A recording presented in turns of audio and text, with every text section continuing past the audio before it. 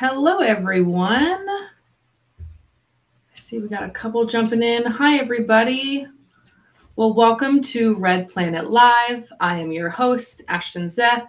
I'm elated to be hosting the Mars Society's podcast and leading the conversation about human exploration of the universe and the future settlement of Mars. As a longtime space enthusiast, I am passionate about STEM education and making humanity an interplanetary species. Thank you, everybody, for joining us today and supporting Red Planet Live.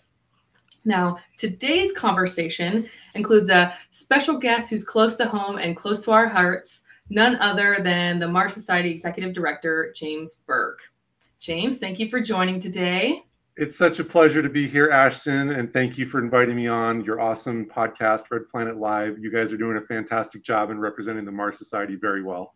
Well, thank you so much. It really means a lot to hear that, and it's a pleasure to get to have today's conversation with you.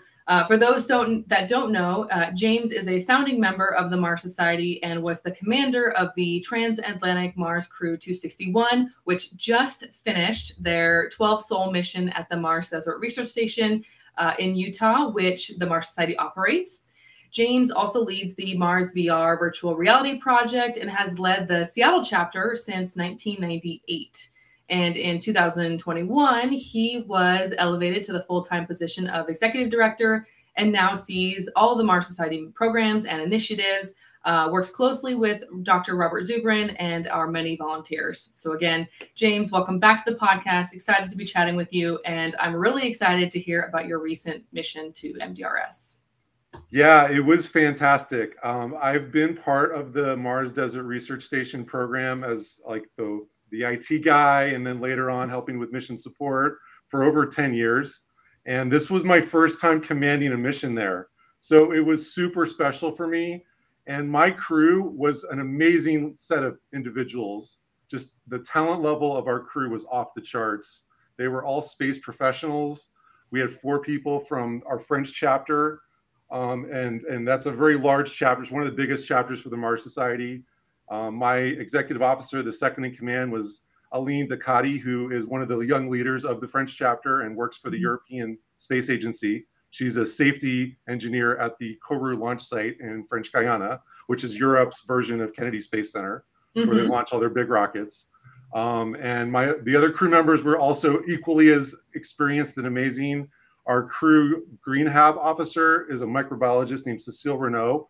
She was off the charts, a great scientist. Her attention to detail was incredible. We ended up, I'll talk about it a little bit later, but we had a really cool experiment that a lot of people didn't think we could do, that we did. We also had Julien Villamasson, who was our crew engineer. And this guy was amazing. He was running around fixing things, writing code, making sure the power system was monitored, fixing our EVA monitors so we could see where we were on EVAs. And he was an expert with the Garmin devices that we used. So he was great. And then we had another really amazing engineer, Erin Kennedy from Canada. She was working on a special experiment, this robot that is a Mars exploration rover that's powered by wind. And I'll talk about that. But yeah, and then our last 2 were Audrey, who is from the University of Paris. She's a pharmacologist, but with the space focus. And she had a couple of medical experiments we did. And then finally, Chris Davidson, who's our crew journalist. Chris, I'm not going to lie, Chris Davidson is the best journalist I've ever worked with. She's an artist and a journalist. And she's done work for National Geographic. And she chronicled our mission both with photojournalism and daily reports, and they're the best ones I've ever read about the MDRS. Well, they all sound amazing. I can't wait to hear about, your various projects and your objectives and the research that you did while you're there. And yeah, shout out to the crew. I hope they're all tuning in today and going to hear us talking about them. Yeah, some of them are still here in the U.S. as well, kind of exploring Utah and elsewhere. So yeah, I'm sure a couple of them are watching. Excellent. Okay. Well, shout out to them. They're going to hear us. And yeah, thank you guys for tuning in. I know you just came off your mission. So thank you for spending some time with us. But before we kick off the conversation, I have just a quick Mars Society reminder, which is that the Mars Society is thrilled to announce that their 26th annual International Mars Society Convention will take place this year from October 5th to 8th at Arizona State University in Tempe.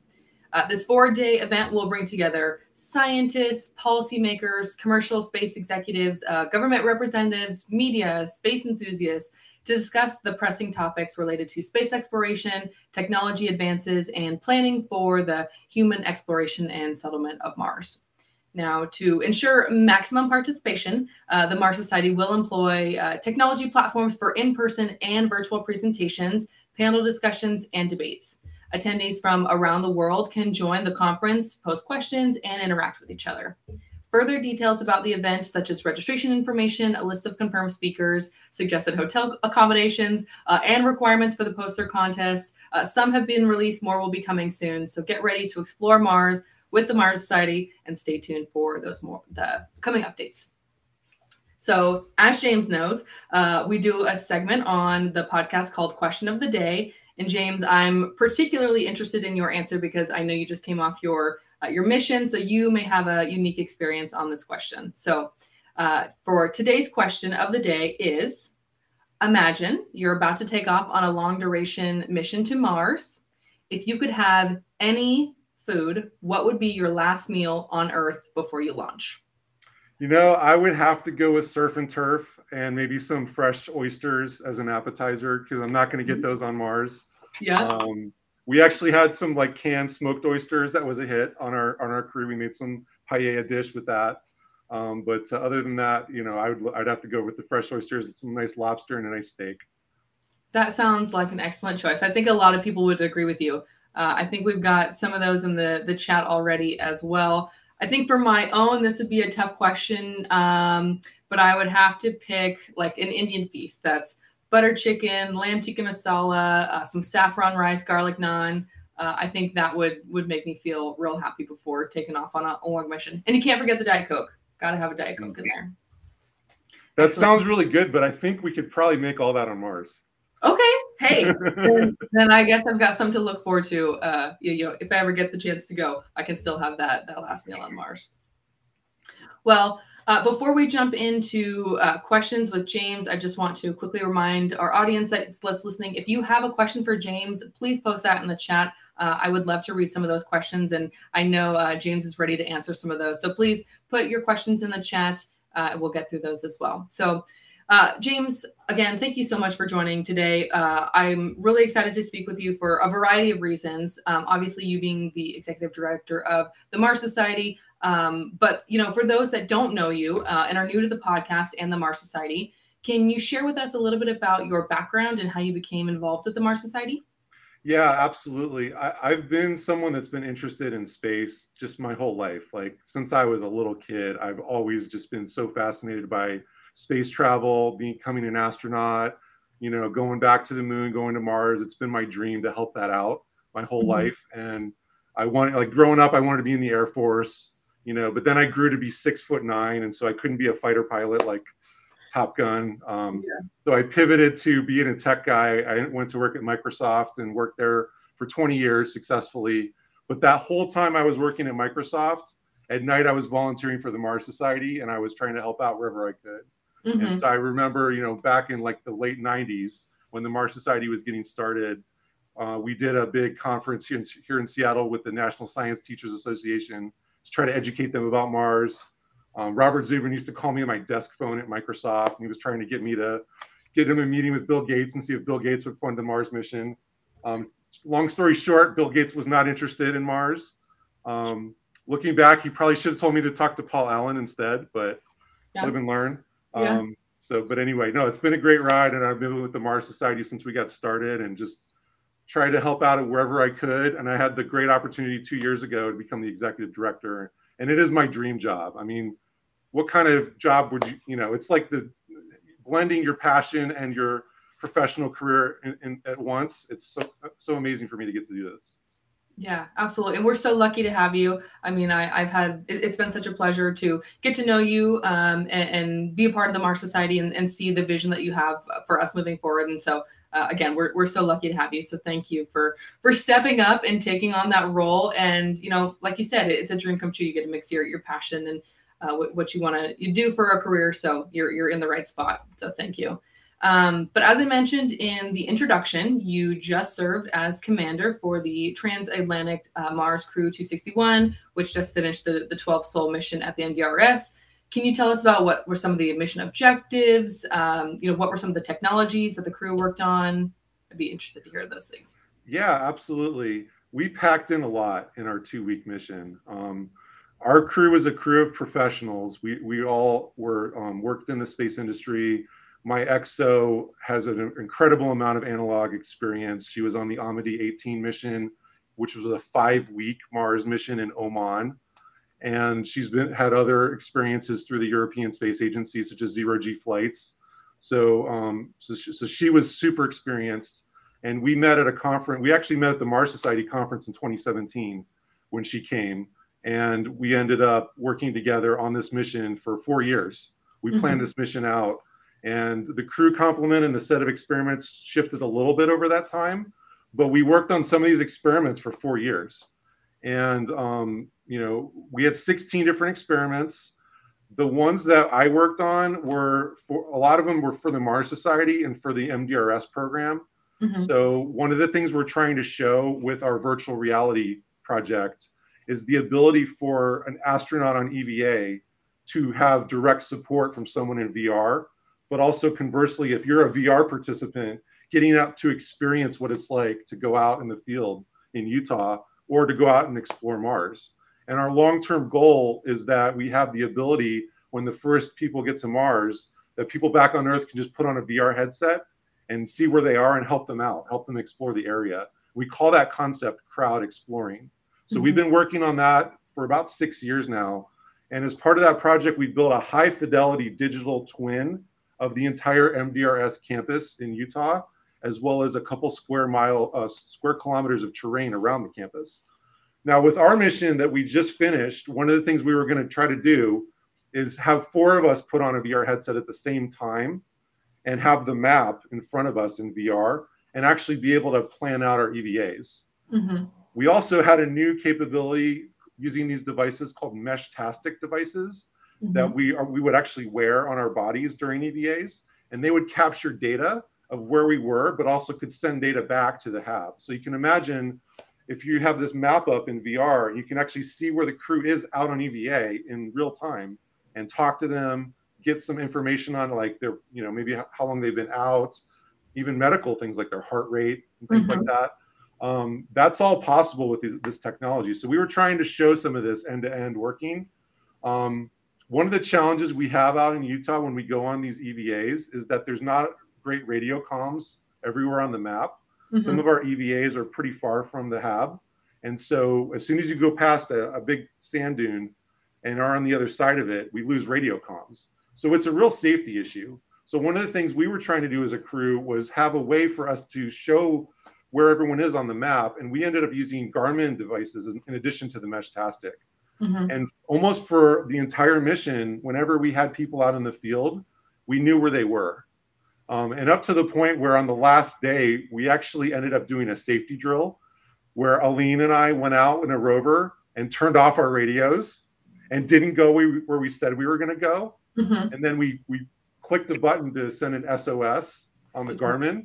To see, and then we just sat back and we tried to, let our crew figure this out, let our crew work together and figure out where we were and how they were going to rescue us and how, who was going to rescue us, right? All that stuff. Yeah. How did that go? Yeah. And what was amazing is 5 minutes after we clicked the SOS, we start hearing a drone flying. Oh, yeah. Our crew engineer, Julian's trying to find us with his drone. And then they got there in 20 minutes. So we were 2 kilometers from the hab and they found us in 20 minutes. That's pretty impressive. Yeah. And that just shows these people working together. Yeah, absolutely. That's incredible. Yeah, that was one of the questions I was going to ask you specifically about the VR because, when I had the opportunity to come to the Yuri's Night event and I got to experience the MDRS program and it was really cool. How can people access this program? Yeah, it's actually free. We give it away. It's on MarsVR.com. And we have a version on the Steam video game platform. It's in apps on there. It's not a video game, it's an app. But yeah, it's actually available for anyone to try out.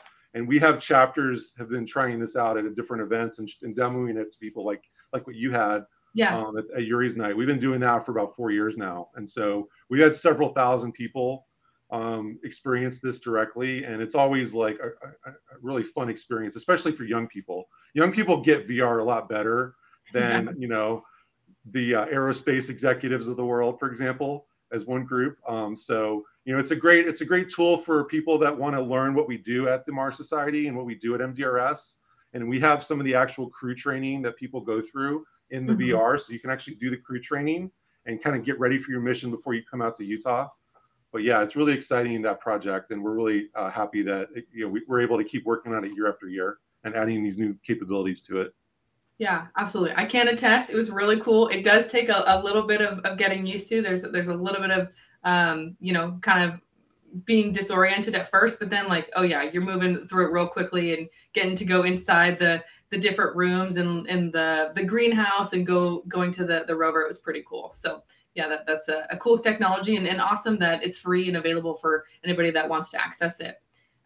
So I know for the crew, you guys were made up of individuals from North America and Europe, including 4 native French speakers. Were there some communication challenges, and how well did everyone work together, you know, being from different backgrounds and speaking different languages? Yeah, I think communication is really important for crews. And when you get out to Utah, you're in this harsh environment and you're depending on each other. You're depending on each other for basic safety. And in some cases, if there's an emergency, saving someone's life. And so our crew, we had some real challenges at first. Not only we had a little bit of the language barrier because we had 4 people that were native French speakers. They could speak English, but they had pretty thick accents. So there were times when, you know, I remember our medical officer, Audrey, was telling me that someone had hypothermia. And I was like, what's hypothermia? And she was saying hypothermia, hyperthermia, like heat exhaustion. But, you know, because the French folks eat the H at the beginning of those words, it's a little bit hard to understand. And then you add in the radio, and then you add in cultural differences. And then, you know, one of the things we also experienced early on is like one crew member kept interrupting people because she was just excited to talk.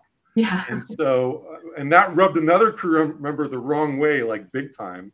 So they actually kind of got into it a little bit. And I, as the commander, I was like, hey, everyone, kind of time out. Let's talk about this. Like, we need to make sure that we're not talking over each other, especially when we're on the radio. Because when you're on the radio and more than one person is talking, you can't hear anyone. So you need to kind of slow down a little bit, make sure you're communicating directly and effectively, use short sentences, and don't talk over people. And then let them give a chance, you know, give a chance to respond. And so once we had that conversation as a crew, things got way better. And by the end of the mission, everyone was communicating very effectively. And we were able, I just feel like, you know, all of our individuals on the crew were so talented, but together, working together as a team of 7, we were like superheroes. We could have done anything at the end of that mission. And that's evidenced by they were able to find us in 20 minutes with the safety drill. Yeah, absolutely. No, communication is key, especially for those missions. And, you know, when you're in those critical, you know, life-saving moments, you need to be able to communicate effectively and efficiently. But speaking of crew, I think you have a couple photos to share. Is that right? I do. I'd love to share some of these photos. I'll go through them real quickly, but we had such great photography on this mission. It'd be a crime for me not to show some of these to everyone. So there's me the first day. Before we went into sim, it was actually right after we went into sim, I had to take that photo. I'm standing inside the Musk Observatory's like little circle. We call that the cupola. So you're allowed to be in there without your spacesuit on. It's a very small area. And that's great at night when we're doing astronomy, taking photos there. This is the Atmosfinder experiment. So this is Erin Kennedy and I holding up the sail that we just tested. This is her wind-powered rover. This rover is designed to look for CO2 plumes on the south pole of Mars, which have never been photographed. So the idea would be you'd like let this rover loose and it would flow along the surface of Mars like tumbleweed for a year and try to capture some of those. And she tested this and she did an amazing job. That rover is custom built by her. She 3D printed all the parts. She designed the circuit board and had it printed, and she did all the code for it as well. And so she's an amazing engineer. And there's just a couple shots of us testing it. We did 6 different EVAs to help her test this rover, including rolling it down a hill at a 30-degree incline, which did not break it. So this was a lot of great engineering work and testing work that she did. And in fact, at the end, she had a little party mode going where the rover could dance with its sails and lights were flashing. Now, this is a piece of gypsum. Gypsum is a really cool mineral. It's basically a crystal that grows in the desert. It's from ancient ocean salt. And so we went on a really memorable EVA where 4 of our crew members went out and looked for gypsum in this location about 2 clicks north of the hab. And that was probably the most memorable EVA that those 4 people did. Here's Audrey on the left, or on the right, and Cecile, our green hab officer, on the left. So Audrey's doing one of her medical experiments. She had 2 on this mission. She was testing a blood pressure monitor, and she was overall measuring our cardiovascular health as analog astronauts, often taking several measurements a day with her 2 devices to see how the harsh Utah environment and all the changes that our bodies were going through to adjust to it was affecting our cardiovascular health. Because for astronauts, cardiovascular health is really important. Of course, yeah. There's Erin Kennedy. She's our crew roboticist. That was Amos Finder, the wind-powered rover, was her experiment. Pretty cool. And there's Julian, our crew engineer, and he's holding a custom drone that we tested out. This is a drone made by Adapa 360 out of Norway, and they build drones that have 360 cameras and VR capabilities. And they've been doing that for over 10 years. They're one of the partners on the MarsVR project. And we were happy to test out their newest drone, which is called Hawk 23. And we captured a little bit of footage with it. We had some challenges with it. Quite frankly, there were some issues with the power on it. But that's a high performance drone you could use for search and rescue. And we had 2 other drones with us that were more commercial DJI Mavic, Mavic Air 2 and a Mavic Mini that we used more often than this Adapa drone. But this was a great example of us testing out new hardware out in the field and seeing how it worked in Utah. This is Cecile and Julianne in the Science Dome.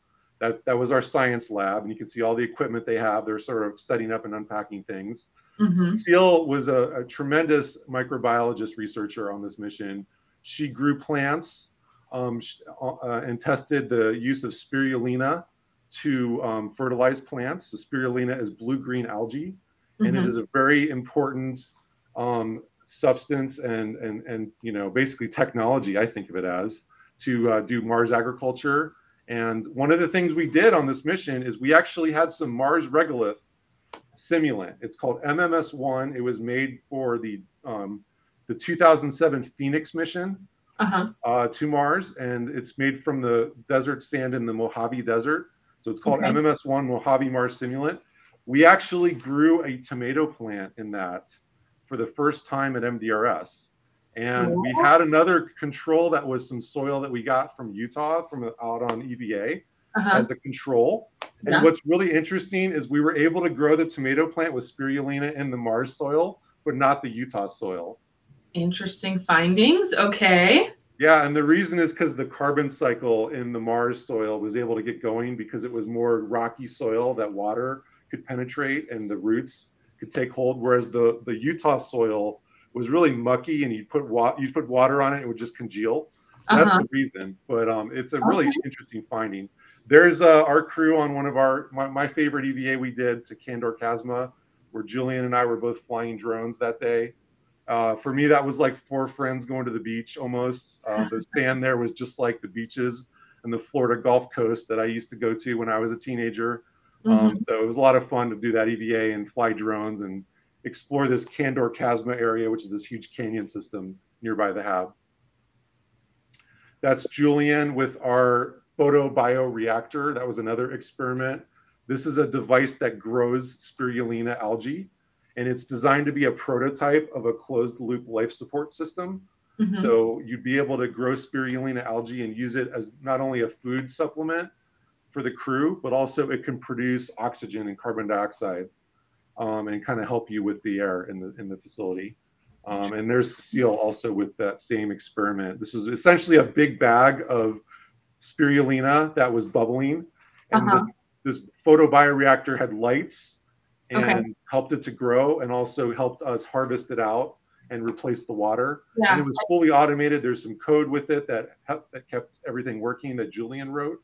And we actually have this experiment still running in the Science Dome right now, where the next crew is keeping an eye on it, because we're going to go harvest the spirulina one more time and see how much this created overall over the course of a month. Let's see how it worked. Okay, so it's the green part at the bottom, right? Is it a liquid in that state right there in that photo? It's liquid? Yeah, it's liquid. It's essentially distilled water with a whole bunch of spirulina, little tiny microorganisms that are green. Yeah. Like it's cloudy. It's almost like apple cider vinegar if you shake up a bottle of that. Oh, yeah. Same kind of thing.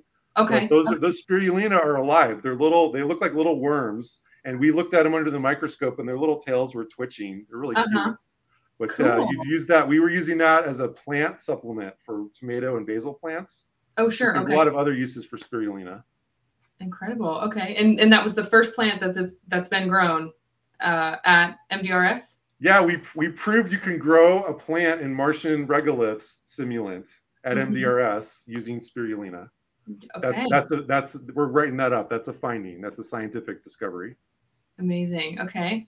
And this is Julian with his guitar. He was our entertainment every night. We would sing Bon Jovi and Guns N' Roses, and we were doing Britney Spears a lot too. The women really, the French women really liked that song. So transcends, culture and languages. Britney Spears. Okay. Absolutely. There's Julian. He slept up in that loft, and every morning he was so happy. He was almost like peeking out of there, like the opposite of Oscar the Grouch, like happy Julian peeking out of the loft and saying good morning to us all. Let's see, that's him with the power system. So we have this really complex power system at MDRS. It's a solar array with a bunch of batteries and an inverter. And we also have a diesel generator that's the backup system. And so one of the challenges we have just running that system is it's so complicated. We're not always charging and draining the battery effectively. And so what Julian was trying to do was not only put in some new monitoring for mission support so they can monitor the power system better, but also have a smart grid at MDRS where it would actually detect the usage of different devices and tailor the battery usage and the power creation to that. Yeah. And so he worked on that a lot during our mission, and we handed the new monitoring off to mission support when we were done. I can imagine various reasons why that would be important to monitor that information. Yeah, and one of the things we learned, like one insight we had is the crews on Mars need constant power. One of the experiments we were going to try to do was electronic voting using the Mars coin blockchain, and we couldn't set up our file server because the power kept shutting off like once or twice a day, which is kind of normal right now at MDRS. But that meant that our server kept going down, and we'd have to go push the button to turn it back on every time. So we ended up like not using that experiment very much and moved to the cloud and used the cloud a lot instead. So that was one finding we had, is if you want governance on Mars, power is critical to have the life support systems work, but also to have all your infrastructure work.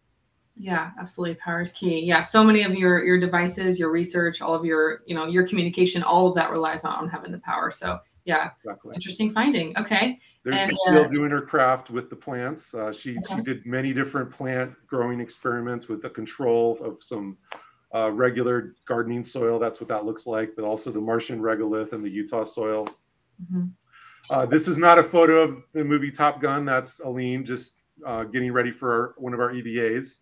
She was such a professional. We did a lot of safety training early on. We got all the crew members qualified to do EVAs. We did training on emergency procedures with them. They knew how to take off their helmet quickly, take off their backpack quickly, deal with any emergency situation that came up. And that's all thanks to Aline. She's actually a safety engineer for the European Space Agency. And so that was what she brought to the mission, as well as she was our crew astronomer. So she actually operated the solar telescope in the Musk Observatory the whole mission, captured some new photos of the sun and solar flares and sunspots. And she also did some work at another observatory in New Mexico, where we were trying to capture some photos of, I think, the Orion Nebula is what she was doing there. So yeah, she's still kind of processing some of that. But the skies out in Utah are amazing for astronomy. This is Erin Kennedy with her phone, and you can see the Orion constellation clearly visible Yeah. in front of her, as well as Sirius on the kind of the left side of her, the star Sirius. I mean, that's just an example of how clear the skies are out there. It's truly amazing to be out there at night. Yeah. And is that one right in the middle? Is that Mars?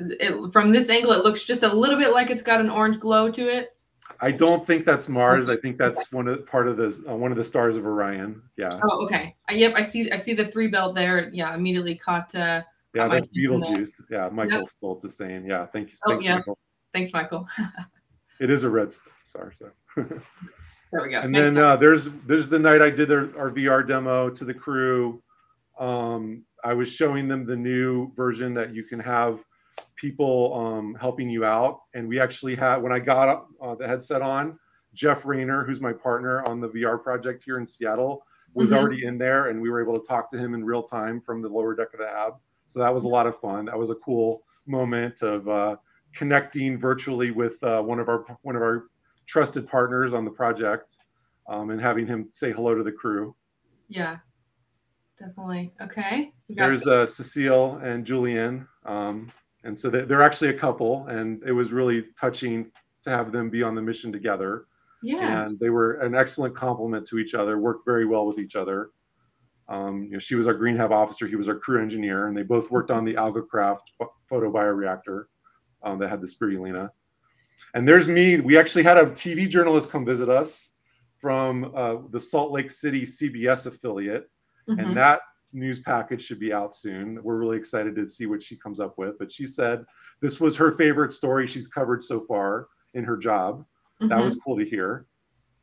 Interviewing us and talking about living on Mars.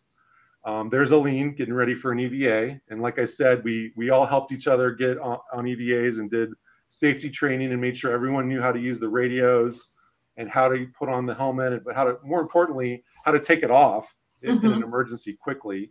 The way our suits work, we have these helmets, we have backpacks that have fans in them, and there's those 2 hoses. And so it's blowing air into your helmet. So it simulates a real spacesuit. It simulates like the sound a spacesuit would have. You're getting fresh air. You have the same weight you would have for a spacesuit on Mars. So it's kind of like you go out on an EVA and it's heavy backpacking. Essentially, it's analogous to that. And so you feel pretty tired. Like we did one EVA where we walked about 2 kilometers with those suits on, and it's a lot. You gotta take water breaks, and afterwards you feel pretty tired.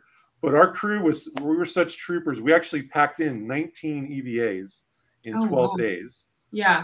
I don't think that's a record, but it's up there. Like most crews do maybe 8 to 10 for a 2-week mission, and we did 19. We were doing 2 a day for most of the days, and having crews rotate, crew members rotate, so nobody was doing 2 EVAs in one day. We had it all rotated out. We had our objectives planned out in advance, and we rotated the rovers we used, so we quickly determined that out of the 4 rovers, 2 of them were really good for long duration, and the other 2 probably couldn't make it.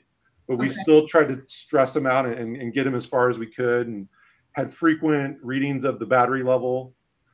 So we actually did a lot of good work just testing out all the systems at MDRS, kind of exercising the station that a professional crew would do to show everyone else kind of what they can do on a mission. Yeah, yeah, absolutely. Kind of, there's some crews that they spend most of their time just staying in the hab. But like when we get to Mars, it's all about exploring. I hope that the first crew that goes to Mars can explore like a huge area.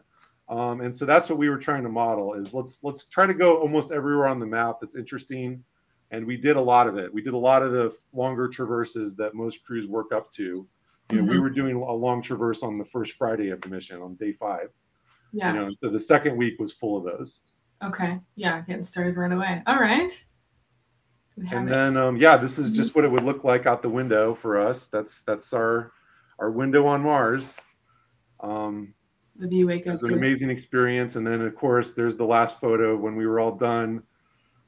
We did a nice little walk out in the desert together back on Earth and had a good time. Wow. What an incredible experience. It really was. It really was. And like this kind of experience, you bond with people, right? Yeah. Like those are lifelong friends now of mine.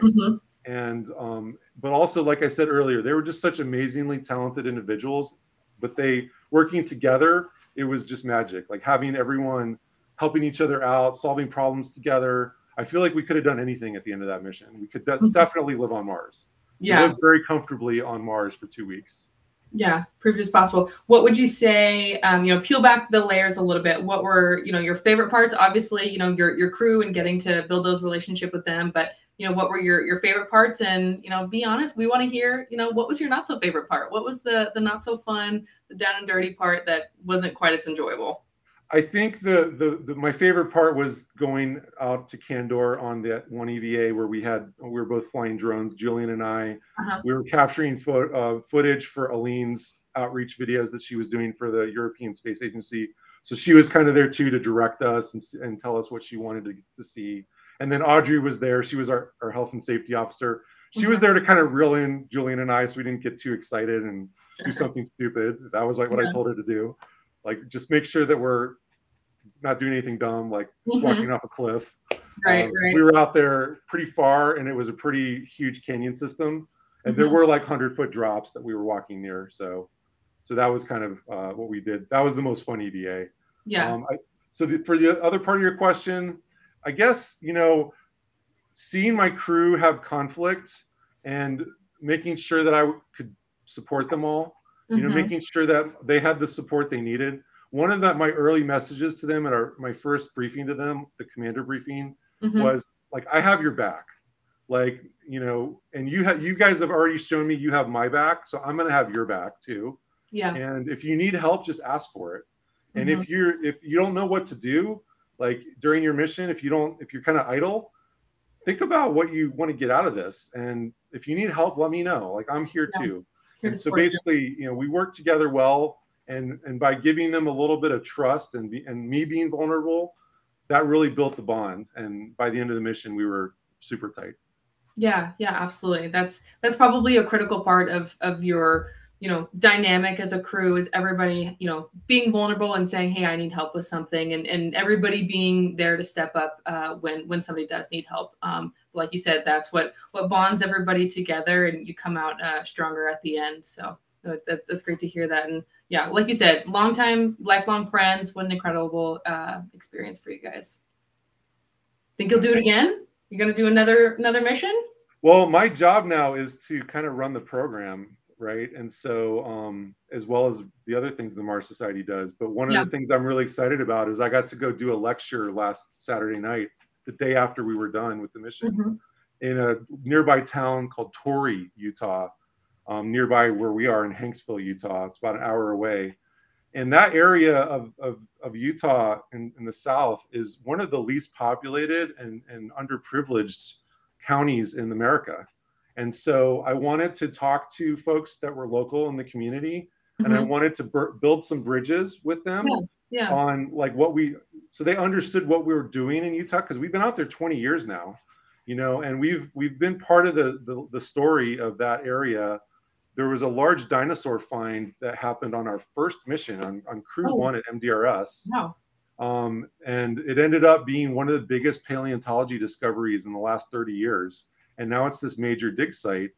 And a lot of people know about that are local, but they don't necessarily know what we're doing at the station or that we have that connection to it. And so, one of the things I talked to this audience of about 60 people at the Entrada Institute in Torrey. And they have a lecture series, and they invited me to it. And it was very timely because it was right after our mission. And so I was able to freshly give them my perspective on what it was like to command a crew there. But I also wanted to talk to them about how we could help their community. I asked the audience there, has anyone here read the Wayne County Economic Development Plan? And out of the 60 people, about 3 people's hand went up. One of them was the mayor, Tori, who was there.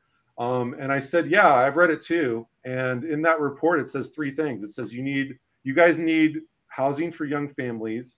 You need new sources of water. And there's an idea for a natural history museum in Hanksville. And I'd like to help you guys with all 3 of those.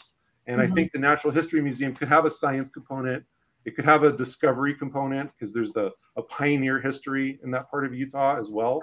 And so I think just having inroads into the community like that, and also bringing in the schools bringing in some of the high school and middle schoolers to just visit the station is something we should do more of. We've done it in the past, but it's definitely something we should do more of, and I want to work on that. And so that lecture was very well received. I've already gotten a note from the mayor saying like, hey, if you need volunteers, just let me know.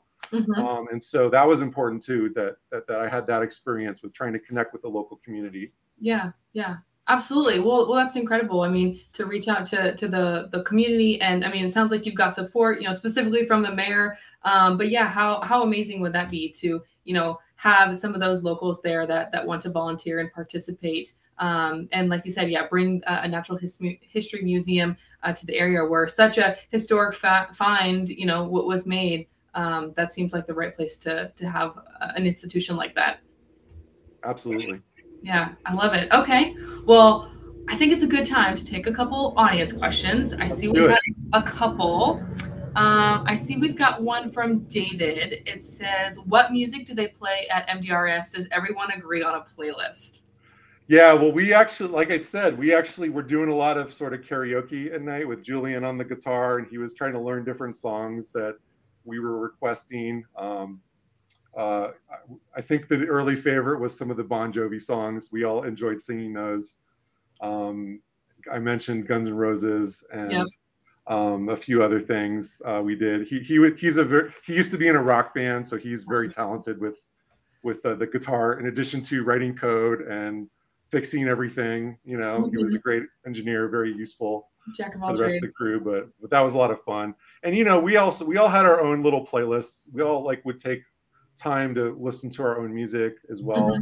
I did a lot of sort of meditation stuff, and we once did a guided meditation with 3 of us, and it was in a really good time where we all kind of needed a rest and needed a break. And there was a lot of deep emotions as part of this crew. For me, it was a lot of happiness because I'm doing what I love to do. I'm the commander for the first time. This is something we've been preparing for years, and it's coming together really well. There was that, but there was also, I was sad a little bit because on my last mission, Max Boyce was one of my crew members, and he died tragically last year and died too young. He was one of the people that worked on our analog suits with the Northern California chapter. And so Max, for me, was a reminder a lot on the mission. I dedicated my first EVA to him as commander. And every time we were suiting up, I was thinking about how he taught me how to suit up on EVAs. And so I was dealing with some of that during the mission. It was very fresh, even though I heard about his death last year. It was still very fresh for me to be there and to be in the place where he taught me some of this. And then also just the fatigue and the dehydration, that really affects your mood and affects your emotions as well. And we were all fighting off dehydration the whole mission because we're out there getting sweaty on EVAs, but also a lot of us flew into Utah. And my crew members flew from Europe into Utah, so they were all kind of already dehydrated, and then they get out in the desert, and it kind of hits you like a wall. One of the insights I had was, let's bring a bunch of electrolyte packets. So I had the Tom Brady TB12 electrolyte packets for everyone, and those were a hit because they were green tea flavored and lemonade and fruit punch and stuff like that. So that was really good, and that helped us stay hydrated a little bit more. Yeah, absolutely. Okay. Well, yeah, I mean, how incredible, an experience, one, to honor Max, like you said, he was, helping you get into your suit and EVAs. And I can imagine there are a lot of emotions, coming into a mission like this, beyond just dealing with the passing of somebody that you knew, a friend. But yeah, I can imagine it's quite tiring, fatigue, the dehydration, the jet lag, all of it rolled into one. Time change. Time change. But yeah, I imagine you come out of that experience a bigger, better person. Well, that's exciting. David also asks, is there any documentation or reports on quirks in simulations?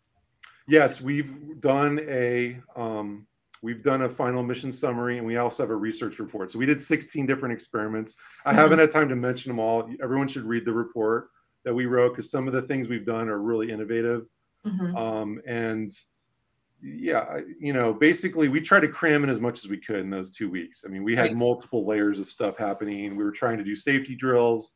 We were trying to make sure people understood how to follow procedures at MDRS, but also give us feedback. Give me feedback on the procedures at MDRS? Are there things we should do differently? Yeah. Cecile gave me a great list after the mission of all the scientific equipment she didn't have and what she could have done if she had it. You know, so that's something we'll take into the program to make it better. And you know, that's kind of what I want the program to stand for, is we're continuously improving, we're continuously innovating and bringing in new technologies and new scientific approaches, and really doing some great work at the station. Yeah, for sure. I see two questions regarding water. The first question is from Scott. It says, how much water do you use on the MDRS for a 2-week mission? Yeah, that's a great question. We have a water tank. I believe it's around 120-gallon water tank. And we were monitoring it very closely. Julian had a whole graph that had our ideal trend and where we actually were, what we were actually using for water. We had a challenge the first day we were there before we even got into sim. Somebody accidentally left the downstairs faucet on, just a trickle. And then we went out on a training and drove the rovers for about half an hour and came back. So in that time, we used like, I don't know, 10 or 15 gallons of water. Wow. And that was precious water. Like that was, you know, we were pretty shocked at first, because it meant that we were going to run out during the 2 weeks. We maybe only had enough for 10 days instead of 12. But we kind of rallied. We made sure everyone understood that we're supposed to conserve water and how to do that when you're doing things like washing dishes and taking short showers. We taught everyone how to do a Navy shower, where you get yourself wet, turn off the water, and then you soap up and clean yourself, and then you rinse yourself off. And you can do that, and it's just as effective as a regular shower, and you barely use any water doing it like that. And so our crew, we did it. We basically conserved our water, and we didn't run out. We actually were on the trend line all the way up to day 11 when we got a resupply for the next crew. So we, you know, that was an early focus of ours, as well as the power, making sure that we weren't using too much power and understanding the power system overall. Yeah. Like you said earlier, you know, the power is key. Same with the water. It's critical. And yeah, you have to have a conversation with everybody about, you know, how important this is. We really have to conserve the water. Yeah, that was a question from William. Was there a serious shortage of water, like a real mission might need to ration an accidental under provisioning? Yeah, we all deal with that at MDRS. We all have a shortage of water of what you're used to. Yeah. You know, and honestly, like as Americans, I think we should be more conscious of what we use for water and all consumables, you know, because the stuff, you know, I do believe in abundance, but it's a big world, and we all need to be conscious with what we're consuming. Yeah, no, absolutely. I agree with you there. Let's see. There's another question. It says, will the upcoming show Stars on Mars be filmed at MDRS? Yeah, that one, no. That one they're doing in Australia. I think it's great. There's a show that's doing something similar to what we do at the Mars Society. I'm also really excited about NASA's new analog in Johnson Space Center in Houston. There was just a story today on CNN.com about it, and they mentioned MDRS favorably, that we've been crushing it out in Utah for 20 years, and they calculated how much analog time we've had. So I'm really excited about the fact that what we've been at for 20 years now at the Mars Society is catching on. And now there's this TV show, and there's what NASA's doing and what ESA's doing. We should talk about Mongolia at some point too, because that's exciting. You know, there's an analog that's being built in Mongolia, and we're part of that. We're part of that project and giving them assistance. And they just recently got funding from the president of Mongolia, and he's going to talk about it at his UN speech later this year, we hope. So, you know, don't sleep on Mongolia either. So cool. I'm sure we'll have more announcements that are going to come about specifically the Mongolia station. I see a question from James Melton. Who is the cook, or do you all pitch in? Oh, we all pitched in. I mean, Audrey was amazing. I mean, French cooking is great. They can do amazing things with peas and carrots and rice. It's just, every meal was fantastic. Julian made crepes out of we have this dehydrated egg powder and dehydrated butter powder. And you just add some water to it, and it's good as new. And so he was making crepes. I made some stuff. We had taco night a couple times. That was a big hit amongst the French people. They're not used to Mexican food. They don't know what that is, kind of thing.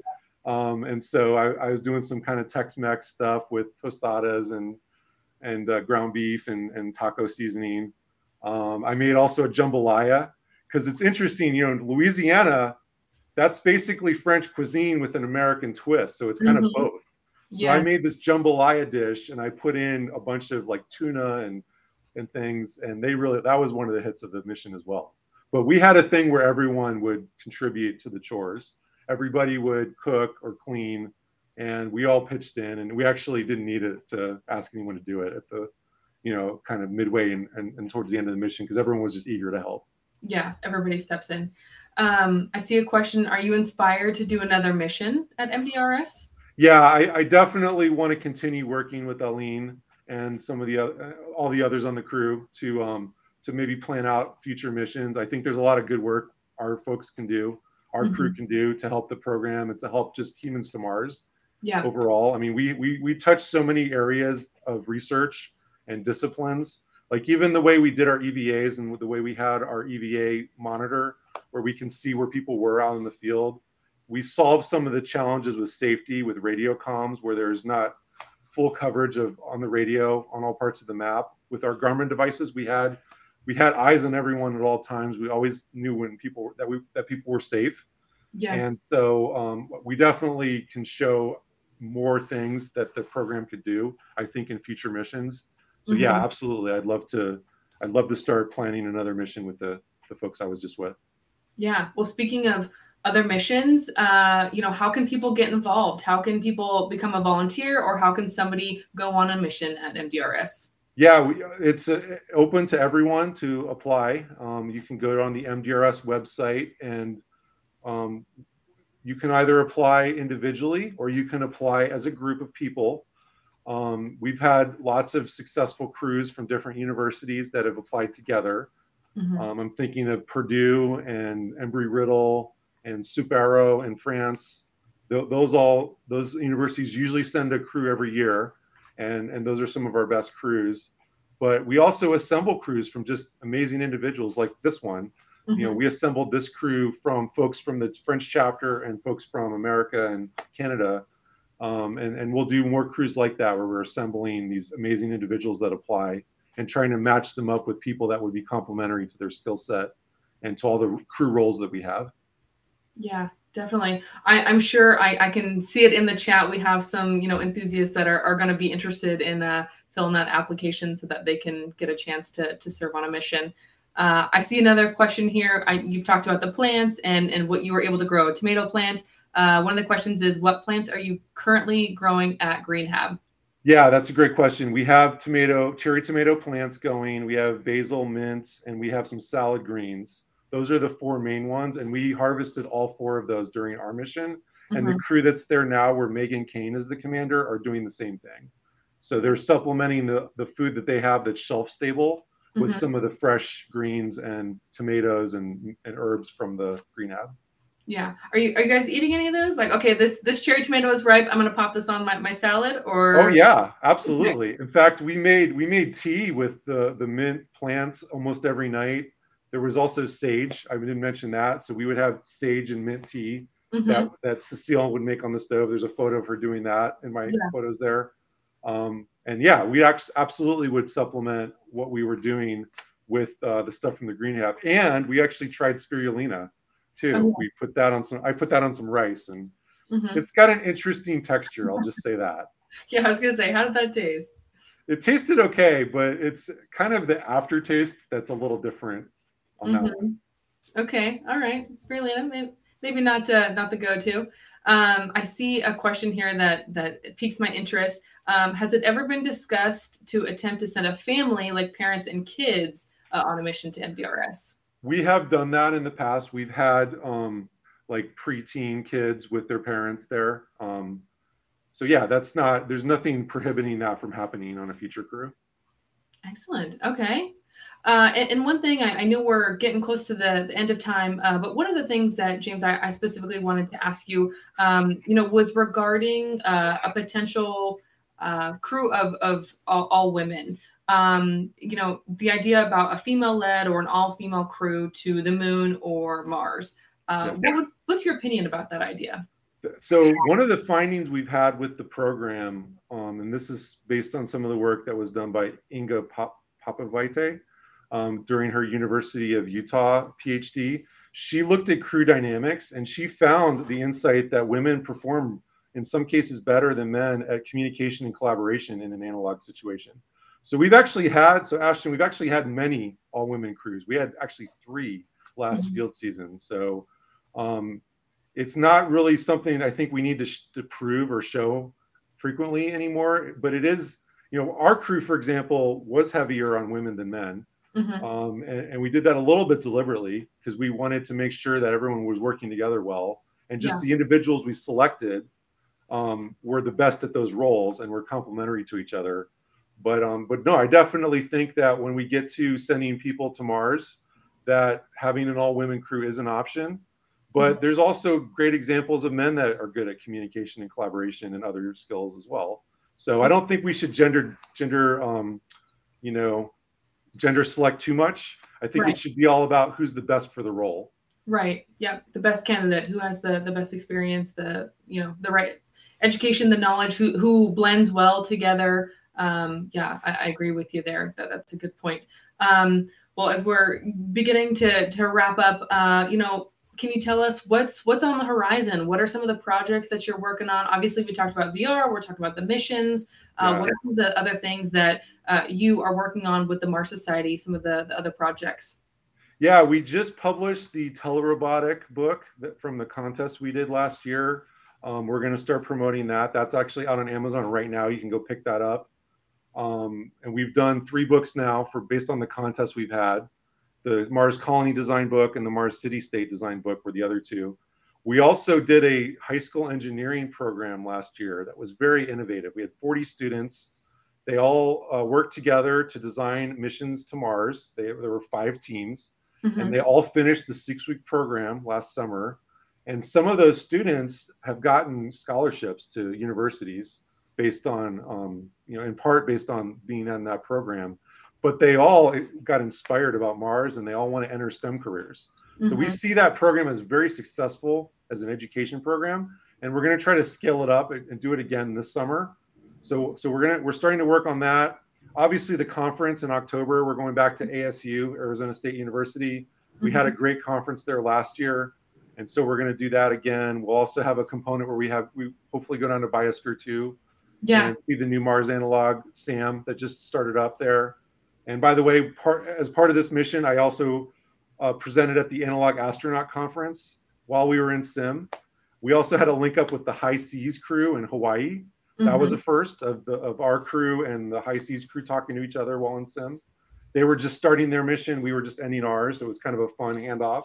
And I gave them a little tour of all the experiments. That was a lot of fun. And then we had the journalists come. But yeah, I mean, basically, there's a lot still for us to do with the results of our mission. We're going to be generating more content, and we're going to have things like a playback of one of our EVAs with all the drone footage and photos and audio that we captured for that. That'll be fun to see. And there'll be other announcements we have throughout the year as well that we're working on things. Mongolia is one of them. We're really excited to have the first mission in Mongolia later this year, hopefully. Yeah, a lot of projects, a lot of things happening. It's a very exciting time. It's cool to see these projects happening at the same time that we're seeing the Artemis missions, Occupy Mars. It's cool to see those things kind of happening in tandem. Why, speaking of the annual conference, why should someone come to Arizona this fall? It's a fantastic experience to meet fellow like-minded people at the Mars Society. Every conference I've ever been to, going back to the late 90s, I've met new people, met new friends that we end up working together on projects like Aline and I with this mission. And so it's a great place to network. It's a great place to see amazing talks. We're going to have a lot of the speakers from NASA, SpaceX, and Europeans and folks from elsewhere around the world. We had the Mongolian delegation come last year. They brought the house down with their plan for an analog. And so, the conference is always fun. And we also have a virtual option. So if you're not able to come in person, If you just join the Mars Society, become a member, it's only $50 a year, $25 for students and senior citizens. You can attend the conference virtually for free, watch it on the live stream, and interact with everyone that's there. Excellent.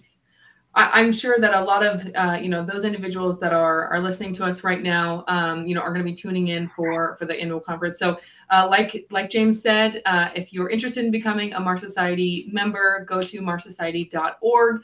You can join there. Also, if you're interested in going on a mission to MDRS, you can also find the information, the application there as well. If you want to become an ambassador, there is the ambassador program as well. Check it all out on. Yep, there you go. Check it all out on the Mars Society website. I'm trying to find my patch here. There we go. Yep, I got to get this one added. So yeah, thank you, James, so much for joining the podcast today. This was excellent. I really appreciate you sharing your experience going on your MDR mission. A lot of valuable information. I'm looking forward to watching the drone footage that you mentioned, reading some of the research articles that come out from the mission and all the experiments. So thank you again so much for joining. Thank you everybody for tuning in. You had excellent questions. It's been another great episode, and I'm just so thankful for everyone's participation. Thank you, James. Thank you, Michael Stoltz. Thank you, Michael and Leah at Liftport. Thank you everybody for tuning in. Appreciate all of you. And remember, the best is yet to come. There will be more exciting, literally the best is yet to come. I'm so excited. We have some amazing guests that are coming up in the next couple months. So stay tuned for those announcements. Again, thank you so much, James, for joining. Thank you so much, Ashton. I'll see you on Mars. I'll see you there. Bye, everybody.